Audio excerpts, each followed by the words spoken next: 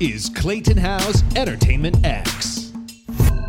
For part 2 with Chris Kukl, we continue the conversation on Beetlejuice and how less is more. So I hope you enjoy this part 2 conversation with Chris Kukl. What was that? What was the cutting session like at Alex's apartment? Was that many hours? What were the conversations? It was very dark. It was very dark. Yeah. Was it just a, no ego, this got to go, that's got to go, this got to go, that's Yeah. essentially. Yeah. Do you have mentors, or have you had mentors? Absolutely. I had there are like three biggies. I had a teacher in college who was actually a music performance teacher. He was also a composer. His name was David Bucknam. He has since passed away, but he was he taught me what storytelling, how an actor uses a song for storytelling. So I really, through him, understood what what makes a musical tick and how you act a song. And there are a lot of people who use that terminology about acting in a song or whatever, and they talk about generalities of emotion. And he really understood that storytelling is specificity and it's beats and it's really the basics. And it's the same if you're writing a song, singing a song, or if you're making a sci-fi movie. Whatever it is, storytelling is storytelling. So he was hugely influential. And then I started my music direction career with a woman named Elizabeth Swados, who was a composer, director, writer. Really, she did kind of everything. And she came about in the 1960s and 70s in New York and was like a huge part of the avant-garde downtown theater scene. She was a protege of Joe Papp, who started the Public Theater. The Public Theater did a lot of her musicals, one of them called Runaways that moved to Broadway. And so I worked with her from 2000 until she passed away in 2014, sorry. And I really learned, so she was very prolific and was writing all the time, but she would write minimalistically. She would write chords and melodies.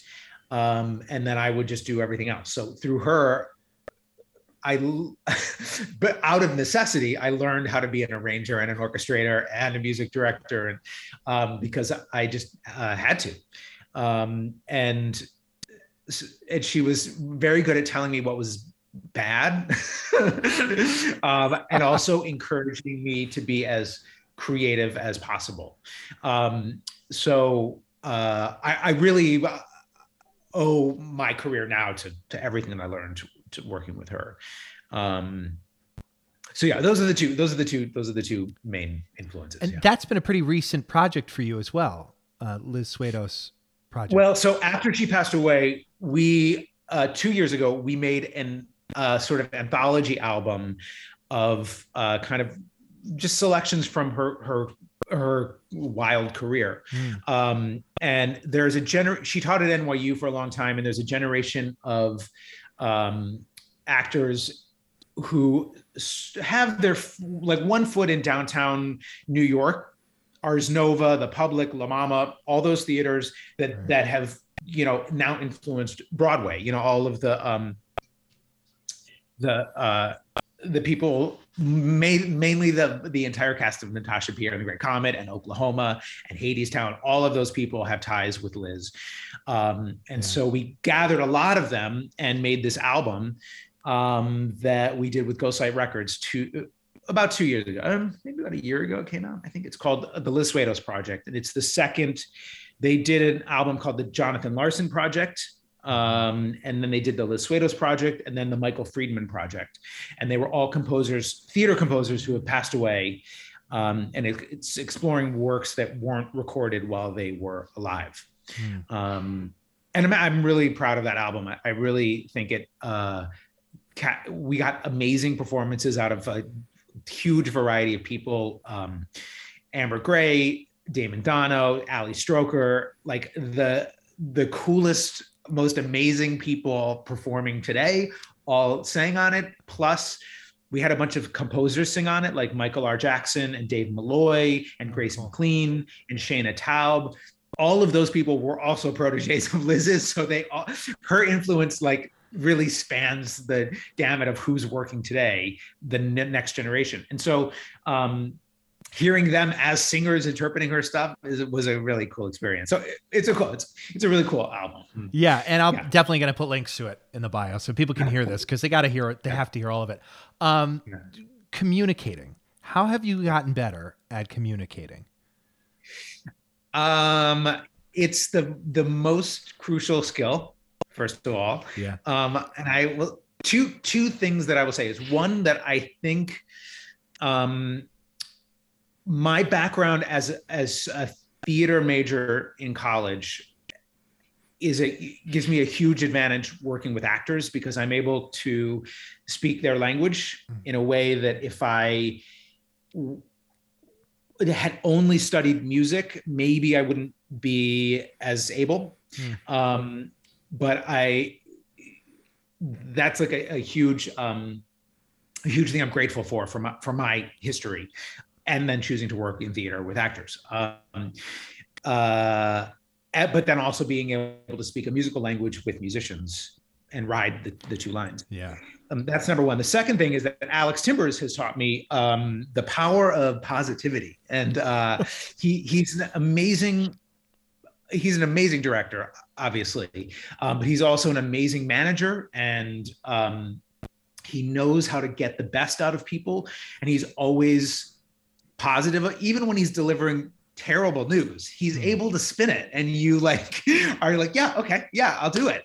And it always brings the best out, Yeah. And he's never. There are directors who approach things negatively, and they are also able to get great results. But I've learned through him that it's a much easier and joyful path to do it that way. Sure. Positivity is an amazing thing. And it doesn't mean it doesn't even mean being phony. It doesn't mean being smiley. It doesn't mean that. It just means that there is always a positive angle of something. And it's true. You're not lying. You're not candy coating. That has nothing to do with it. It's about finding a way to view it through a different lens. And you've touched on this a little bit in answering the communicating question. How have you gotten better at listening?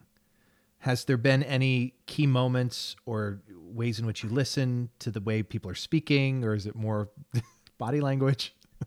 It's hard. Listening is hard, because when you're listening, your mind is working and you're thinking about either what you're going to say next or what that person is saying, what they're actually saying. Right. Listening it's a skill. It's true. It's a great question, because people don't think about it that often, that it's just as active as speaking. Yeah. In answer to your question, I don't know if I'm good or bad at it. I don't know if I've gotten better at it. I think I've gotten better at it. But I think it's just being conscious of it and knowing that you have to really do it. Yeah, really listen. I mean, yeah, because I can't possibly get an answer back to you unless I hear and listen and internalize. So yeah. For sure. During this time, it's been a crazy time. It's very exciting. Beetlejuice coming back in April. Yep. How have you increased positivity and decreased negativity during this time? I'm fortunate because I have family who lives in lots of different places. So I was able to kind of travel around and be out of New York and fill my time, especially in the darkest days in last summer. Sure. And then once we got into this year, we did Beetlejuice in Korea. So we were there for 3.5 months, starting we were April, May, June, part of July. And so we started the lead up to that in January. So it was nice to have a big project that was exciting and fun. And so that helped. And then coming back from Korea, things had started to get going again, and easier to get back in the groove and feel like life was happening. Yeah. You know? Do you have any favorite failures or apparent failures that set you up for success? Failures meaning opportunities that might not have happened, a window shut, a door open. Yeah. I mean, there was definitely a job that I was, I'm not going to say I was fired from it, but I was actively not rehired. Okay. And because of that, I was able to do Beetlejuice. So it all worked out fine. And I was a little upset about the other thing at a moment, but yeah, I think things do tend to even out on some level. Well, no, and I think it's so interesting too, because there's some one particular item that I might want so badly and I don't get it, and as a result, something else comes along that happens to be better than I could have even imagined. So for sure. What are you looking towards as time goes on and as theater reopens? What are you most excited about? Well, I'm most excited to I've been in the theater seeing things. Obviously in Korea, we were in a theater with audiences. Korean audiences aren't as vocal and energetic as American audiences. Okay. So I am excited I have to say that when the thing about Beetlejuice is that the audiences were absolutely bonkers. I mean, they would be, the moment they would enter the theater, they were so amped up and so excited. And for 2 hours, they were just screaming with joy. And all of us that worked on the show would also have that experience every single night.